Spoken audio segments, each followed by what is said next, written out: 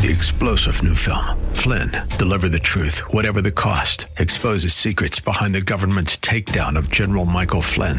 Flynn knew what the intel world had been up to. He ordered the first audit of the use of contractors. This set off alarm bells. He told the truth. He was the most dangerous person for Donald Trump to hire. They had to get rid of Flynn. Flynn, deliver the truth, whatever the cost. Available now. Watch it today. Go to salemnow.com. salemnow.com. And you'll notice here that James does not say if you meet trials. He says when you meet trials. It's remarkable that so many Americans are under a false impression that when you become a Christian, trials should all of a sudden disappear. Don't you think most of the time that's just wishful thinking? I mean, life can be difficult, certainly, and we want it to be easier, and perhaps accepting Christ as our Lord and Savior is a way to do just that. But that's not the way we grow, is it? We'll hear more from Pastor Leighton Sheely of Church of the Highlands as we continue with another edition of Study Verse by Verse, an outreach of Church of the Highlands on the web at highlands.us. That's highlands.us. I'm Mike Trout. Thank you for joining us. And on this Friday, Pastor Leighton begins with a very familiar illustration. You know, Christianity is a struggle. And I think about the struggle in terms of the butterfly, the metamorphosis of a butterfly. You know, I'm reminded that a butterfly doesn't start like a butterfly. It starts like a caterpillar, which quite frankly is a bit ugly. And it just crawls along the ground and it makes progress that you can measure in inches per hour. And then it goes into a cocoon and it emerges as a beautiful butterfly that flies and flutters about. And there's little resemblance between the butterfly and the caterpillar from whence it came. And that metamorphosis requires struggle.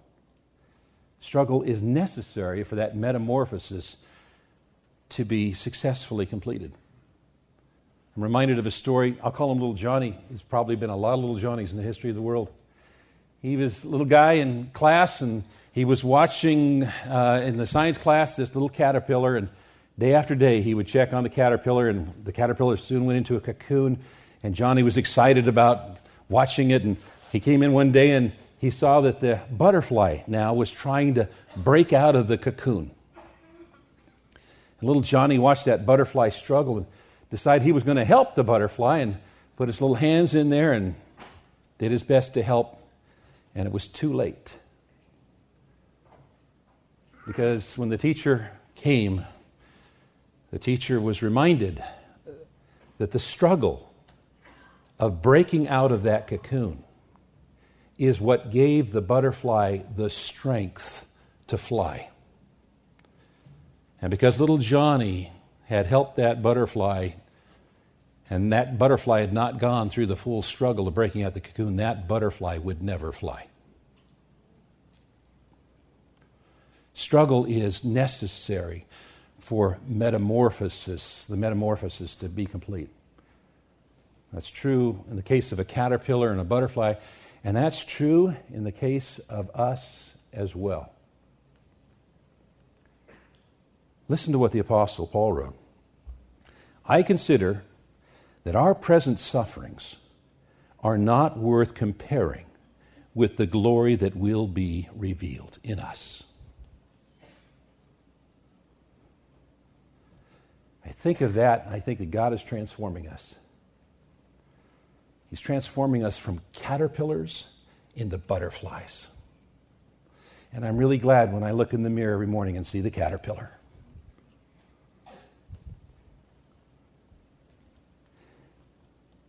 And in obedience, we are participating in that metamorphosis, and that requires struggle. And so if you're deep in the midst of some struggle, think of the butterfly.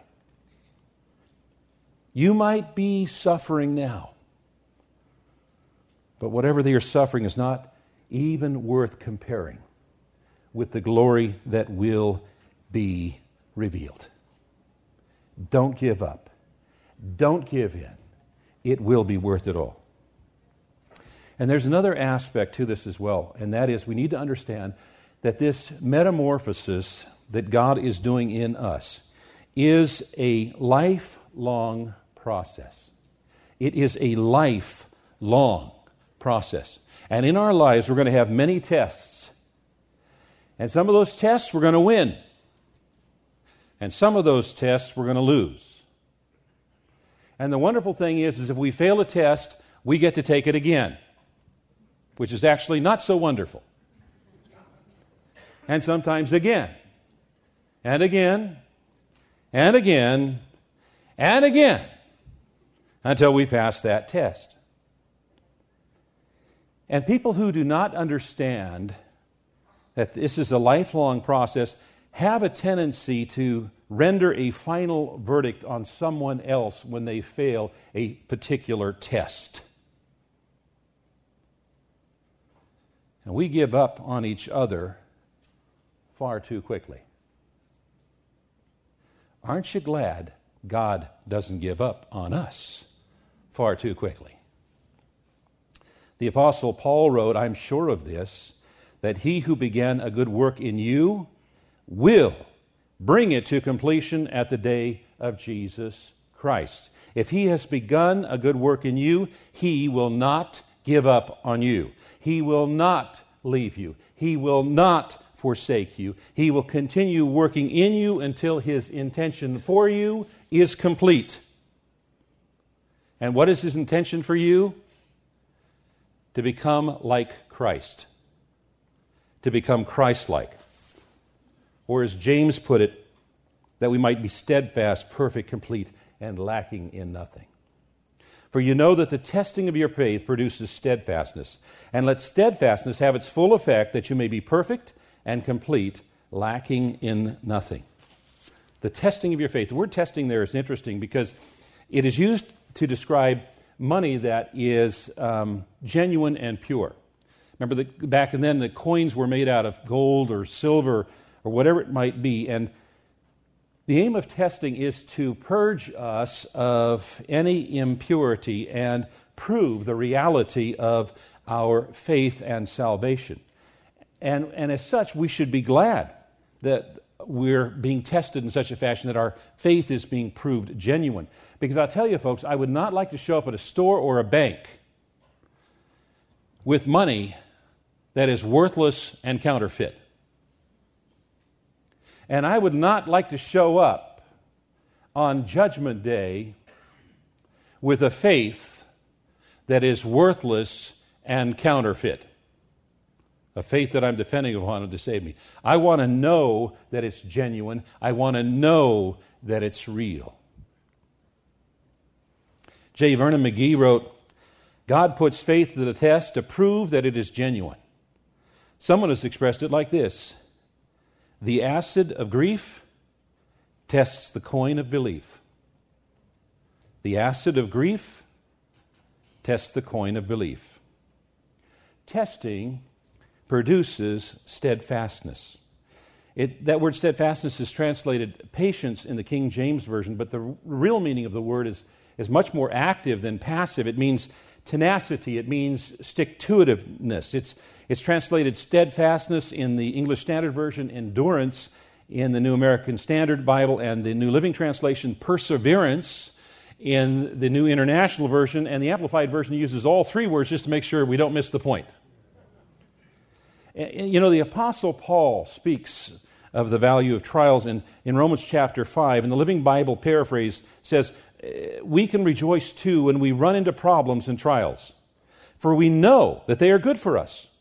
They help us learn to be patient. And patience develops strength of character in us and helps us trust God more each time we use it, until finally our hope and faith are strong and steady. Then, when that happens, we're able to hold our heads high no matter what happens, and know that all is well. For we know how dearly God loves us, and we feel this warm love everywhere within us because God has given us the Holy Spirit to fill our hearts with His love." Patience is a fruit of the Holy Spirit, and you can never gain patience by trying to be patient. patience comes through suffering and testing. And let steadfastness have its full effect. The Message Paraphrase version says of this verse, don't try to get out of anything prematurely. Let it do its work so that you become mature and well-developed, not deficient in any way. Don't use shortcuts. Don't try to skirt the tests. And the statement that perseverance must finish its work indicates a process and progress and development. That we're all in this process. Why don't you turn to your neighbor and say, you are a work in progress. Go ahead and do that.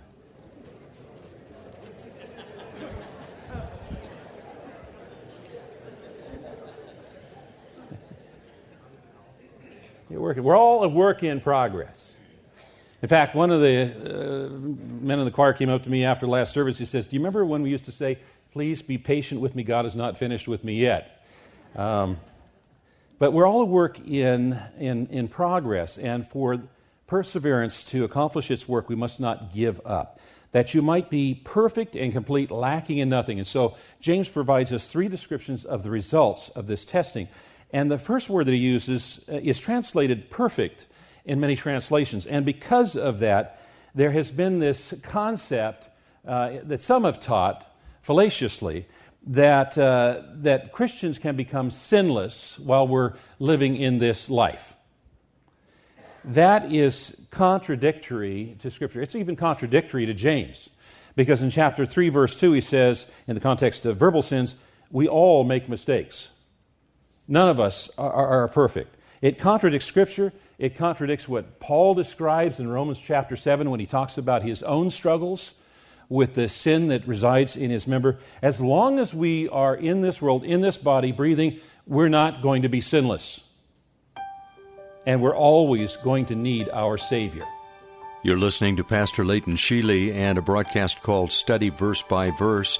Pastor Sheely is the senior pastor at Church of the Highlands in San Bruno, and he's in the second sermon in a series on the book of James, and we'll wrap this sermon up on Monday. I hope you can be back with us, and then we move into sermon number 3. I'm Mike Trout. Thank you for coming along on this Friday. If you're looking for a church home, let me commend Church of the Highlands to you, especially if you're in the San Bruno area. They have multiple services across the weekend, Saturday at 5 p.m., Sunday at 7 a.m., 8:30 a.m., 10 a.m., 11:30 a.m., and 5 p.m. All the details are on the web at highlands.us. That's highlands.us. And this particular ministry can be found on the web at studyversebyverse.com. That's studyversebyverse.com. You can join with us financially. Become a partner with us when you go to that website and give safely and securely. Again, studyversebyverse.com. Have a great weekend. Join us on Monday when we'll once again open the Word of God and study in the book of James, verse by verse. 3-star General Michael J. Flynn, head of the Pentagon Intelligence Agency, knew all the government's dirty secrets. He was one of the most respected generals in the military. Flynn knew what the intel world had been up to. He understood its funding. He ordered the first audit of the use of contractors. This set off alarm bells. The explosive new documentary, Flynn, Deliver the Truth, Whatever the Cost, uncovers the facts behind this scandal. Flynn told the truth. He was the most dangerous person for Donald Trump to hire. I find out the worst enemy that I'm going to face in my life is right here in America. They took my assessment and they wanted me to change it. And I was like, I'm not changing it. They had to get rid of Flynn. With in-depth interviews, archival footage, and never-before-seen personal records of the man behind the headlines. I just felt like I was drowning. Flynn, Deliver the Truth, Whatever the Cost. Available now. Watch it today. Go to salemnow.com. salemnow.com.